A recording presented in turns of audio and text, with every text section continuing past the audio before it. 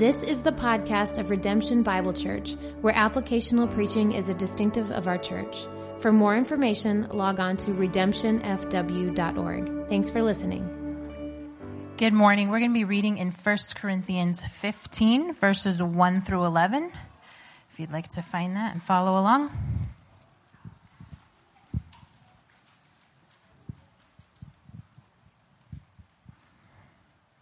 Now I would remind you, brothers, of the gospel I preached to you, which you received, in which you stand, and by which you are being saved, if you hold fast to the word I preached to you, unless you believed in vain. For I delivered to you as of first importance what I also received, that Christ died for our sins in accordance with the Scriptures, that he was buried, that he was raised on the third day in accordance with the Scriptures, and that he appeared to Cephas and then to the 12. Then he appeared to more than 500 brothers at one time, most of whom are still alive, though some have fallen asleep. Then he appeared to James, then to all the apostles. Last of all, as to one untimely born, he appeared also to me. For I am the least of the apostles, unworthy to be called an apostle, because I persecuted the church of God. But by the grace of God, I am what I am, and his grace toward me was not in vain. On the contrary, I worked harder than any of them, though it was not I, but the grace of God that is with me. Whether then it was I or they, so we preached and so you believed. So something I've discovered along the way is how important it is to have the right tool for the job, I seem to find myself in the predicament often where I have the nail in my hand and I'm ready to pound it in, and I reach in my tool belt, but I don't have my hammer. Now, I've already measured everything, so I'm not going to just throw that away and try it all again. I reach in, and sometimes I'll find a tool and maybe a pair of pliers. And I'm going to listen, I don't let it deter me at all. I just march ahead, right? I move forward, and I try to pound that nail with do you know how hard that is? Really, really ineffective and potentially very dangerous. To have the wrong tool for the job is ineffective at best and disastrous at worst. And I want to say this morning that oftentimes we've approached discipleship with the wrong tool for the job. We have tried the tool, both in ourselves and as we disciple others, we've tried the tool of duty. This is your duty. You need to be a good husband and a good father. So get after it. Make this happen. And we've tried to use the tool of duty to disciple. We've tried to use the tool of guilt. You just not get this. Come on, do this better. Quit being such an idiot. Quit being so stupid. God hates it when you're like this. We try to use the tool of guilt, and the tool of guilt is ineffective. Or how about more self-discipline? I'm going to get it this time. I'm going to get it. I'm going to nail it. Sometimes we use the tool of shame. And if we're not careful, accountability can be this, where we're just shaming one another. Those are all the wrong tools. Tell your neighbor, that's the wrong tool. It's the wrong tool.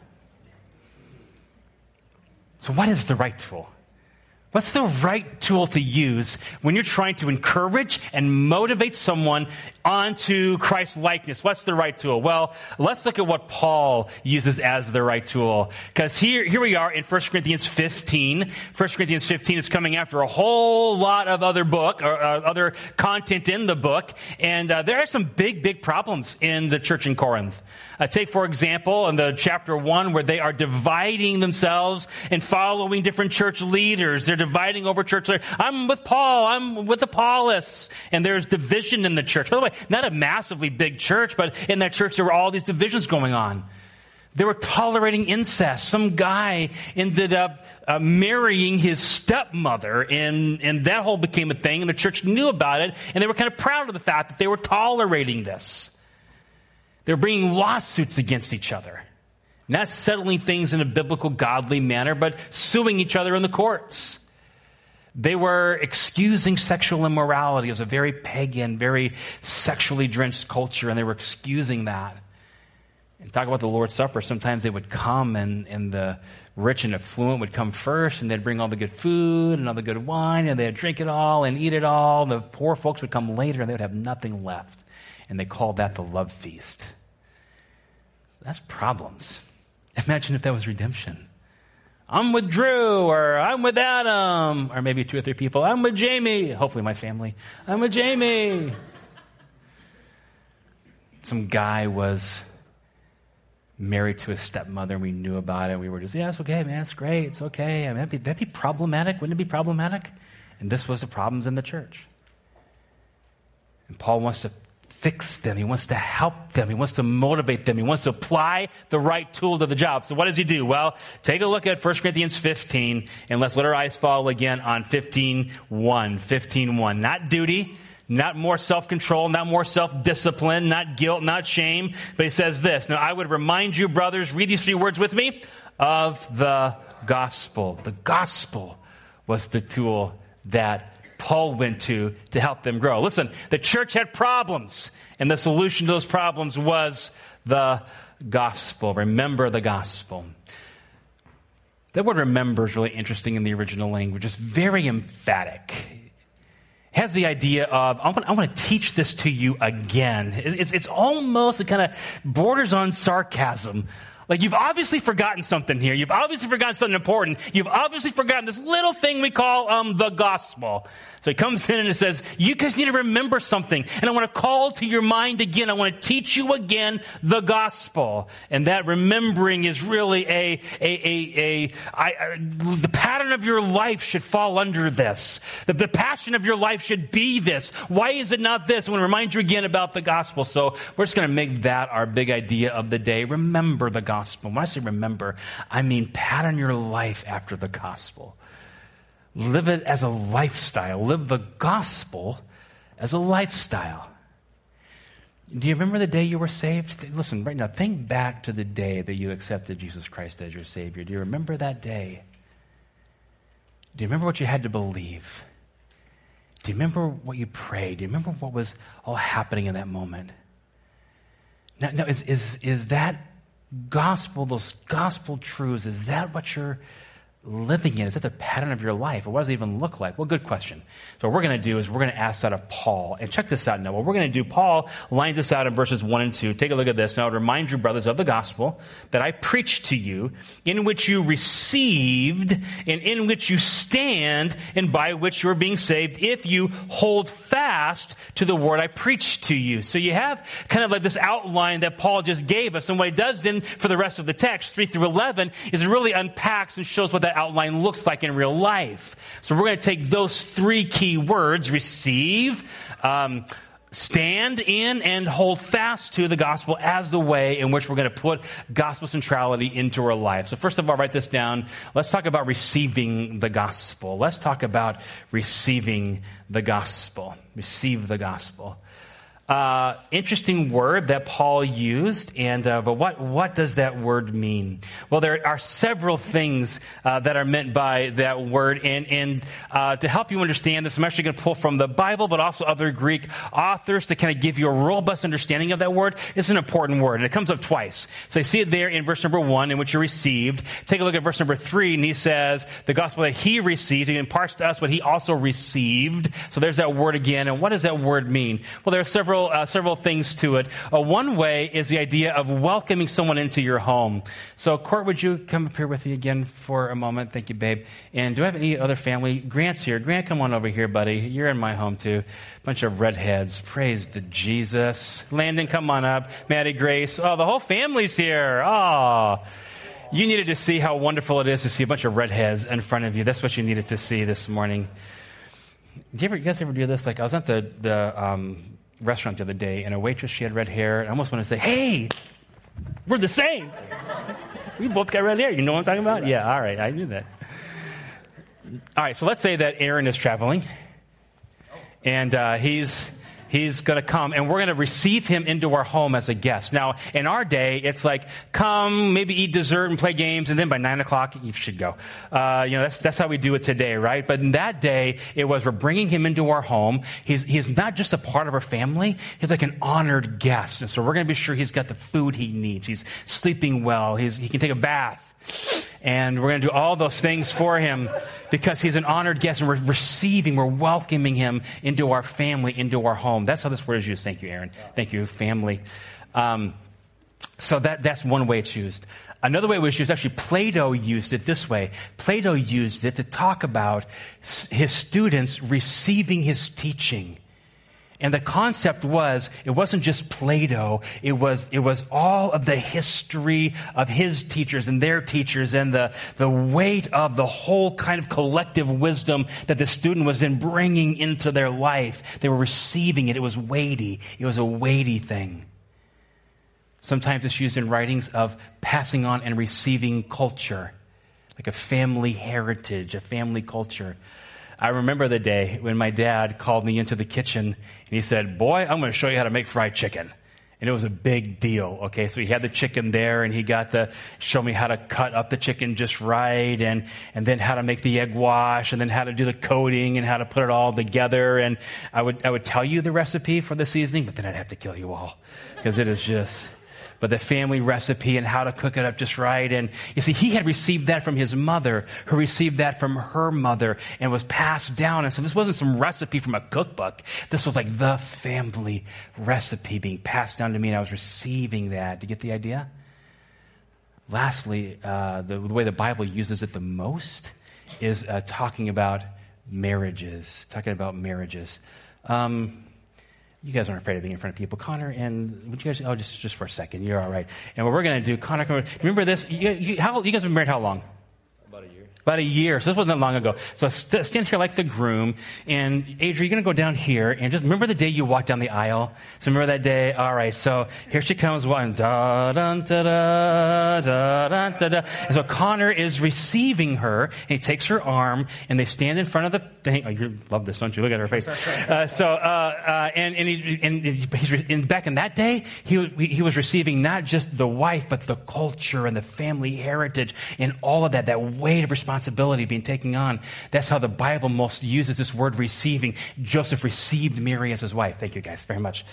Receiving. Do you see that?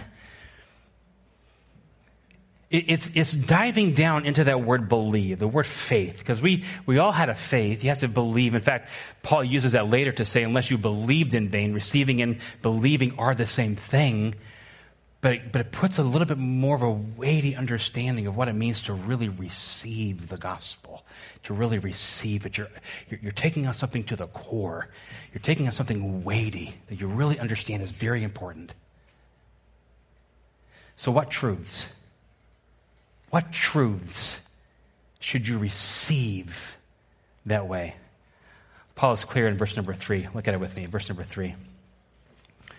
For I delivered to you as of first importance that which I also received. Okay, what did you receive, Paul? Here it is, that Christ died for our sins in accordance with the Scriptures, and that he was buried and rose again the third day in accordance with the Scriptures. Two kind of phrases that really talk about three key truths. Here's one. You need to understand the fact that you're a sinner. That's kind of understood in the text. That he died for our sin. That means that you understand the fact that you're a sinner. This has to go beyond, I've done some bad stuff, and I know I'm kind of bad. Now think about the idea of receiving the full weight. Think about receiving the full weight of the Scriptures and in accordance with the Scriptures. What has the Scriptures told us about mankind? Look at the Old Testament. What has the Old Testament told us about humans? That we're finicky, that we can't keep the law at all. And in case you think you can keep the law, just go back to the Ten Commandments. Don't bear false witness or don't lie. Anyone here lied before? Go ahead, you can raise your hand. This is a place you can just raise your hand. Great, all right. Yeah, you ever covet somebody else's things, right? If not, just go look up my Cruise outside. You'll covet that bad boy. It is a fine automobile. I won't have you raise your hand for this, but adultery? I've never done that. Well, Jesus said if you look at a woman with lustful intent in your heart, you've already committed adultery. It's receiving that. It's receiving the full weight of what the Scriptures say about who you are.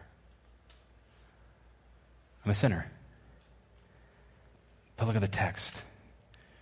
Christ died for our sins. This Jesus of Nazareth, this guy who hung on a cross outside the gates of Jerusalem, this guy who died on Golgotha, he died for your sin.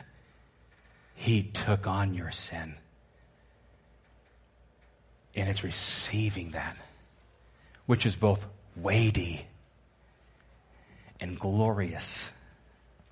Because also he rose again. That he rose the third day. It was buried and rose the third day in accordance with the scriptures. He rose again. He was victorious over death. He was victorious over sin. Hell could not keep him. He rose again over all of that. And it's receiving that. It's bringing that into the core of your being. That's what it means to receive the gospel. And I just wonder, as I look at the state of the church in America, the evangelical church in America, it makes me wonder, have we really done a good job with unpacking the gospel in such a way that we help people to really receive it? Or have we fallen into what MacArthur would call easy believism? You know, things like, hey, just ask Jesus into your heart. Just ask Jesus to be part of your life. I can pray either of those two prayers and not feel the weight of my own sin and not receive the full weight that the Bible talks about how he was bruised for our iniquities in accordance with the scriptures, bruised for our iniquities, crushed for our transgressions. Like I can just ask Jesus to be in my life and never really fully own my sin and own his death and then own his resurrection. And I wonder about the church in America. I wonder about the church sitting in front of me right now. And I'm wondering what you've done. When I said earlier, remember the day you were saved? Would you go back to that day? Were you really understanding the full weight of what you were taking on that day? That you're how old do you have to be? I don't even know. But that you understand that Jesus, I'm a sinner, and Jesus died for me, but he rose again, and I'm bringing that in. Now,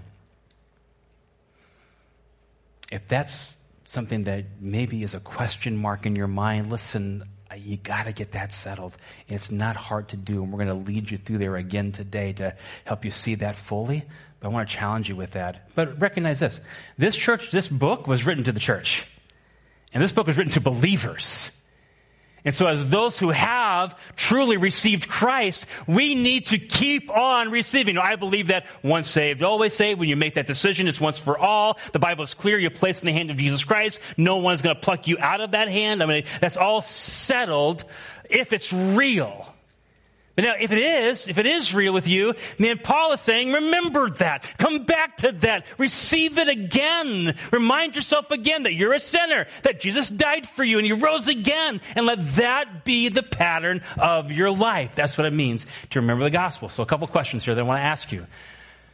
Have you really, really taken these truths to your core? Have you received these truths, welcoming them into your life? Just things to think through. But also this, write this down as well. Receiving the gospel, or remembering the gospel means receiving the gospel. Remembering the gospel means standing in the gospel. Standing in the gospel. The word there if you see the word stand, so again, back to the text, take a look at verse number 1 again. Now, I remind you, brothers, of the gospel that I preached to you, which you received. Here it is, and in which you stand. You see the word there, stand? That word means to be firmly established, okay? Firmly established. Hey, Sam, come here for a second, would you, buddy? Thank you. Yeah, come on up here. Sam, how old are you? I'm 15. You're 15. Okay, cool. Would you just stand here, and would you stand like a 15-year-old boy does when he's trying to be cool? Good job. All right, so there you go. All right, so there's Sam. But standing like this is pretty easy to take care of Sam that way. Come over here again, bud. What are you doing? I can do this. But now, Sam, I want you to stand as if you're in a fight. And you're ready, and I know you've never been in a fight, and you never would because you're Please don't ever get into a fight. But Here's what I want you to do. I want you to put one foot like this and kind of like do a T. Yeah. And kind of bend your knees a little bit. Get ready. So now when I push you, it's a much harder, because he's firmly established, right? That's what it means. Thank you, Sam. He's going to get himself beat up. All right. So church, what are we standing on? What are we standing on? Come on, according to the text, what are we standing on? The gospel in which you stand. Well, what in the world does it mean to stand on the gospel? I mean, think about your past week. Did you stand in the gospel this week? Are you going to stand in the gospel this coming week? Okay, what does that mean to stand in the gospel? Well, thankfully, Paul helps us here by unpacking for it, if you'll take a look at this. Now, verse number 3 and 4, he lines that again, and the main thing he's trying to do in 15 is to help the Corinthians know the resurrection is important. That's the main thing he's trying to do. So what he does from the next part of this verse, he talks about the many appearances of the resurrection, and then from 12 on, it's really all about the resurrection, and it's a really cool passage to read. But he does this as he's doing that, and I want you to look in verse number, let's go to verse number 8, if you would, please, because here's what he did. Talking about the resurrection, he says, last of all, as to one untimely born, he appeared also to me. Look what he says. For I am the least of the apostles, unworthy to be called an apostle, because I persecuted the church of God. So here's one thing it's going to mean to stand in the gospel. Write this down. Standing in the gospel means standing in deep humility. Standing in a deep humility.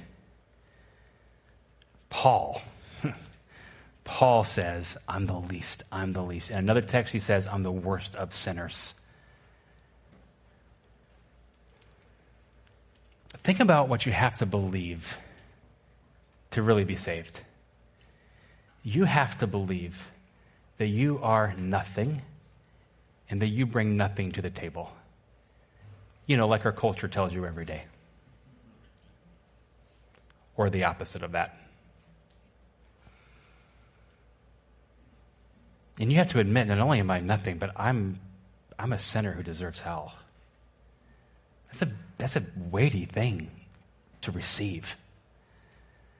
But once I have received that and then believe that Jesus died for me, who cares then about who I am? It's all about who Jesus is.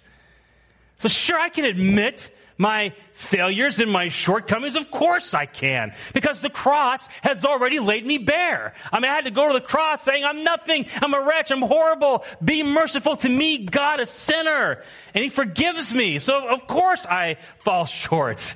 So to stand in the gospel means to stand in that humility. So can I ask you a question? No, I'm going to anyway. The question is this. How hard is it for you to admit that you're wrong? Okay, I'm not going to ask you, I'm going to ask your spouse. How hard is it for you to admit that you're wrong? We're not good at this because we really don't ever want to be wrong, because we don't want to be laid bare. But again, the gospel lays us bare already. And you can admit, it shouldn't shock your spouse that you're a sinner. The gospel tells us that. It shouldn't shock Christians to find sinners in the church. That church is full of hypocrites. Yeah. And gluttons, and thieves, and perverts, and all other kinds of problems. Because that's what the church is. A bunch of rotten sinners who have been saved by Christ. More on that in a moment. But that receiving of that truth, how hard is it for you to admit that you're wrong? It's especially hard when your spouse is pointing out a sin in your life. Honey, you are being prideful. Who, me? Me be prideful? That didn't hit in the first service either. That was prideful, okay? That was a prideful response. That one's going in the garbage. All right, so you're selfish. And we want to push back against those things. Well, the gospel should allow you to say, yeah, I probably am being prideful, because that's who I am. I'm a sinner. Saved by Jesus, but I'm a sinner. There's a humility that's intrinsic, a humility intrinsic to the gospel. What would your family be if we just owned our own sin? What would it look like? And husbands, if you led the way just to own your own sin, to admit it, it means this. It means having to ask your kids and your wife for forgiveness a lot. And it's a good thing, because they already know you're a sinner. Trust me. It also means this. Standing in the gospel means it brings to us a new identity, Verse 10 is incredible. Take a look at verse 10. Let your eyeballs fall on verse number 10. Check this out. Verse 10 says this. Again, verse number 9 first. We'll take 9 leading into 10 because it's too cool not to. For I am the least of the apostles, unworthy to be called an apostle because I persecuted the church. Now watch. But by the grace of God, I am what I am. But by the grace of God, I am what I am. Who was Paul? Paul was an apostle. Paul was a missionary. Paul brought the gospel to the known world at that time. Paul was the author of 2/3 of the New Testament. And yes, there is a humility, but church, listen to me. There's also a confidence in our new identity in Christ.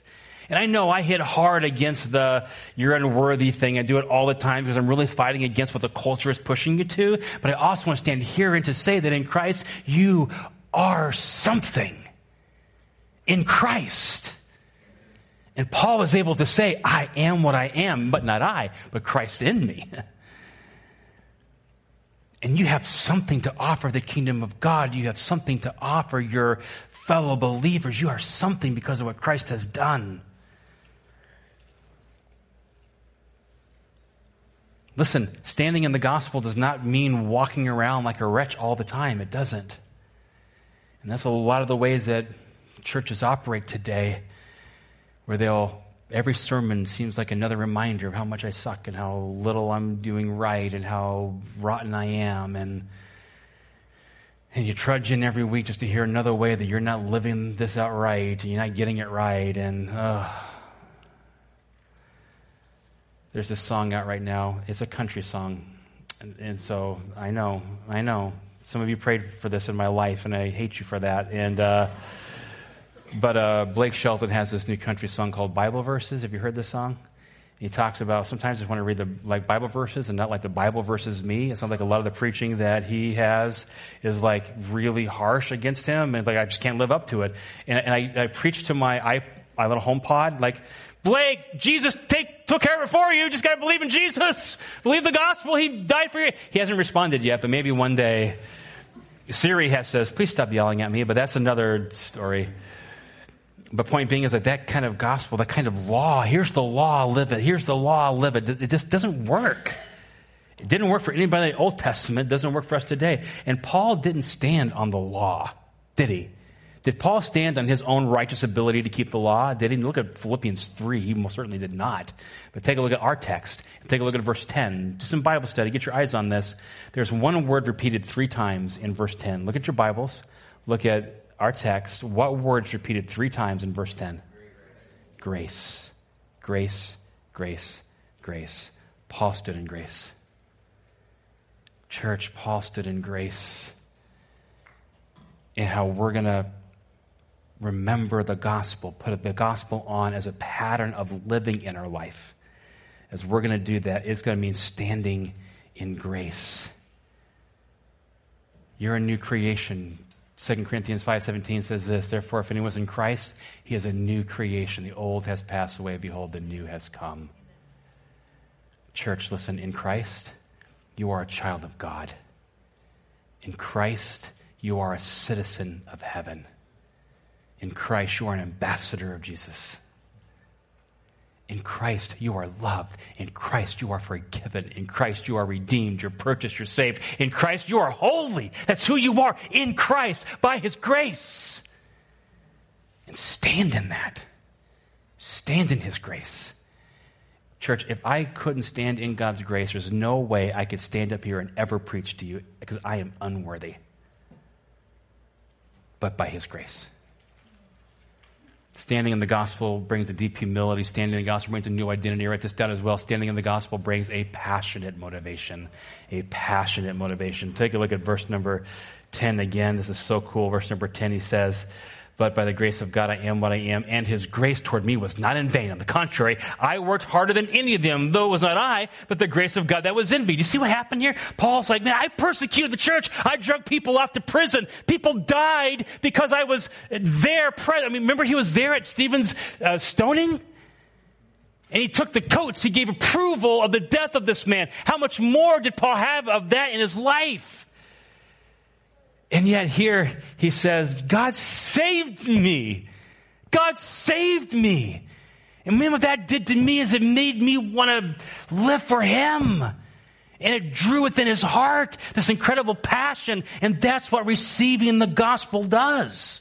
Church, when you really receive these truths, man, it should fire you up to live for him. I remember when this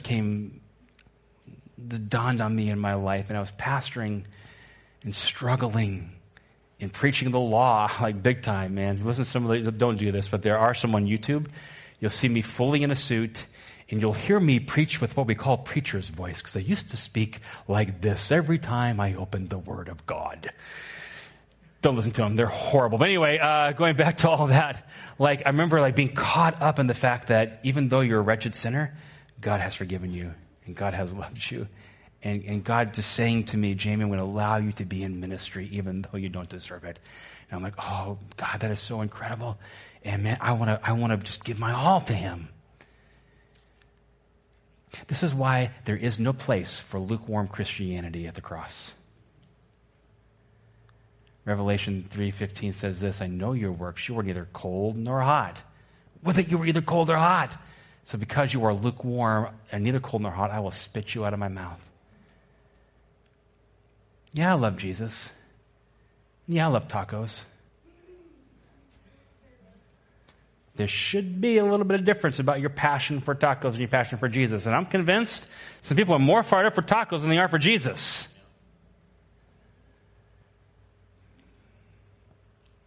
What else in your life is more important than him?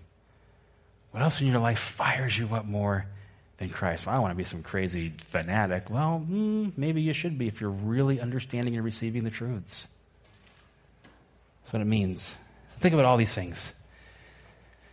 Humility, identity, motivation. That's what it means to own this.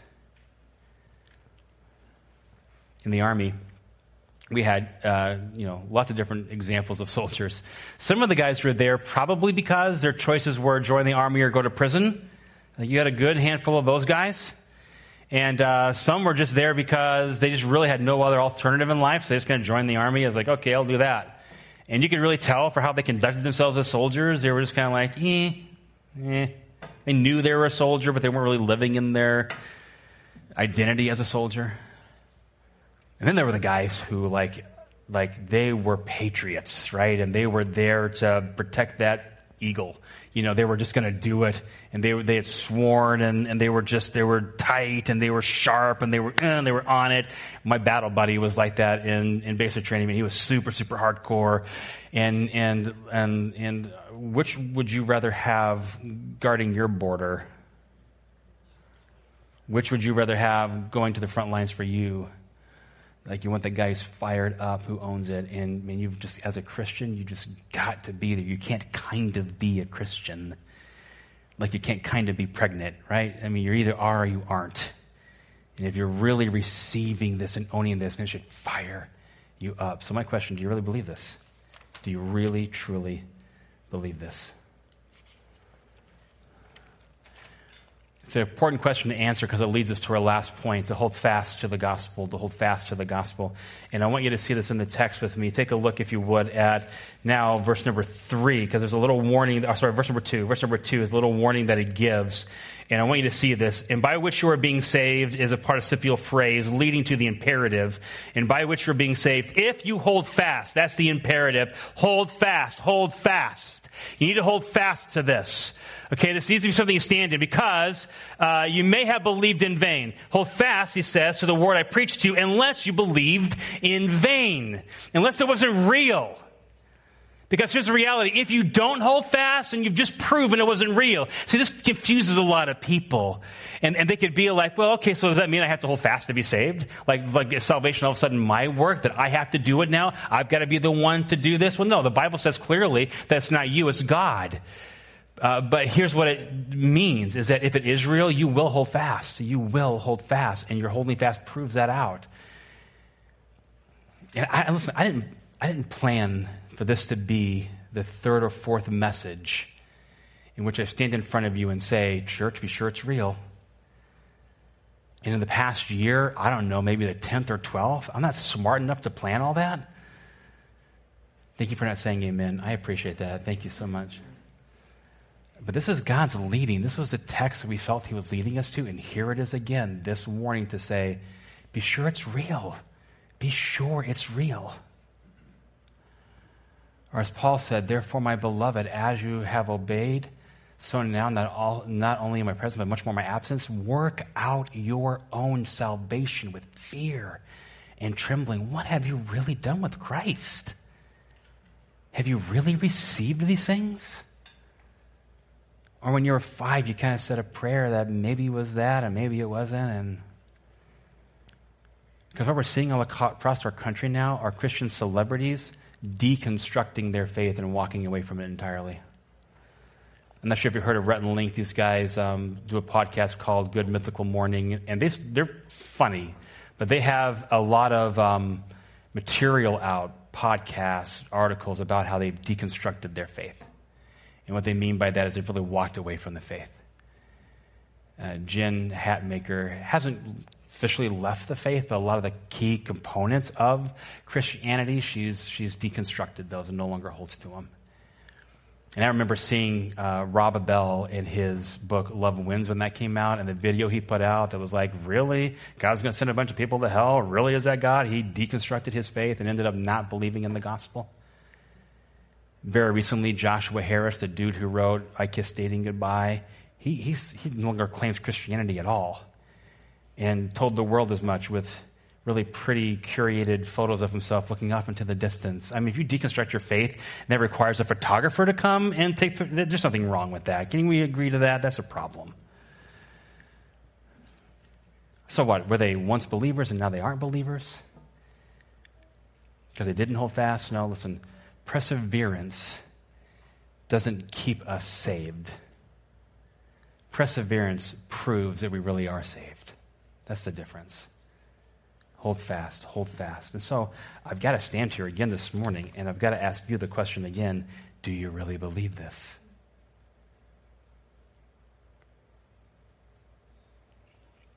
What have you received? Are you passionately fired up about Jesus and what he's done for you? Or is it kind of a, I want to encourage you, this is what it means to live in the gospel. You have to receive the gospel. And you've got to really, really hold fast and really, really believe these things are true for you. So here's what we're going to do. We're going to remember the gospel again by taking communion. What a great way to end the service is by taking the Lord's table together. And I know we're a little late, but that's you didn't as late as the first service. I kept it even longer, so you're welcome. So I'm going to have my elders come and just grab what we're going to do. They're going to have the bread, they're going to have the juice, and I'm going to take a moment and just pray. And we'll try to do 4, if we can do 4, 1, 2, 3, 4 different lines of this to make this kind of move for us. And what I want you to do is, first of all, start by just having a word of prayer there in your seat. So look up here, look up here. I know they're distracting, but this is important now. You're dealing with the Lord right now. And I want you to sit there and quietly pray for a second and ask, Lord, is this real in me? Is this real in me? Have I really received this? Have I really received the fact that, Jesus, your body was broken for my sin? I'm a sinner. I deserve to be broken, but you were broken in my place. And Jesus, I believe, really have received deeply the fact that your blood was shed for me. And maybe if you come to the conclusion, maybe I haven't done this, you can do it right there. You can just say, now the prayer doesn't save you. Your faith in Jesus saves you. But you make that known with your mouth, and you can pray and say, God, forgive me for being a sinner. And I receive again the broken body and the shed blood. Now, communion doesn't save you either. All that is done by the faith in Jesus. But I'm going to pray. God, thank you for your love and your goodness. Right now, as people consider this, I want to just ask, Lord, that you would help them deal in their hearts with this. And help them to know that they are believers. And maybe even right now, someone could be praying and saying, Father, I don't know for sure if I know. All it takes is this. All it takes is believing the fact and receiving in my heart the fact that Jesus died for me. I deserved hell, but he died for me. And then receiving the fact that he rose again and I'm forgiven, and I'm made new. And Father, owning that, I pray that you would help them to make that decision, to pray that prayer once again if they need to, and to be brought closer to you as a result. We ask in Christ's name, amen. So if you would, when you're ready, just come up, form a line, just come up through the middle, come out here, go out the side, and back around again on both sides. So come through the middle, grab it, go back around again on the other side.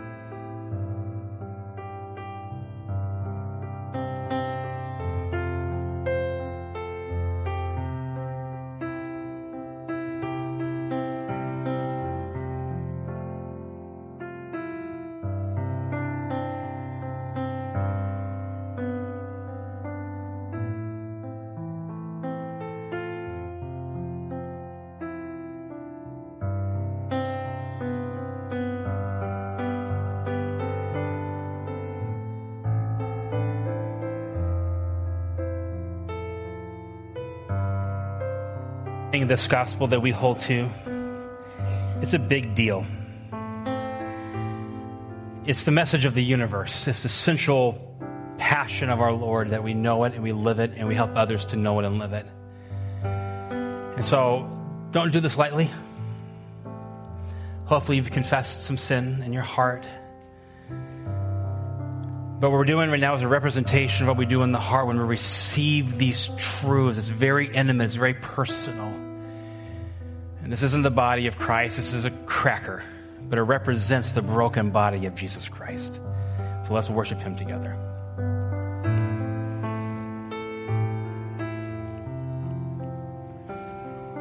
And though this is not his blood, this is a representation of his blood that was shed to pay for our sin, not only our sin, but the sin of the world. And we need to get that story out to others who need it. But first, we need to receive it deeply ourselves. So church, let's worship him together.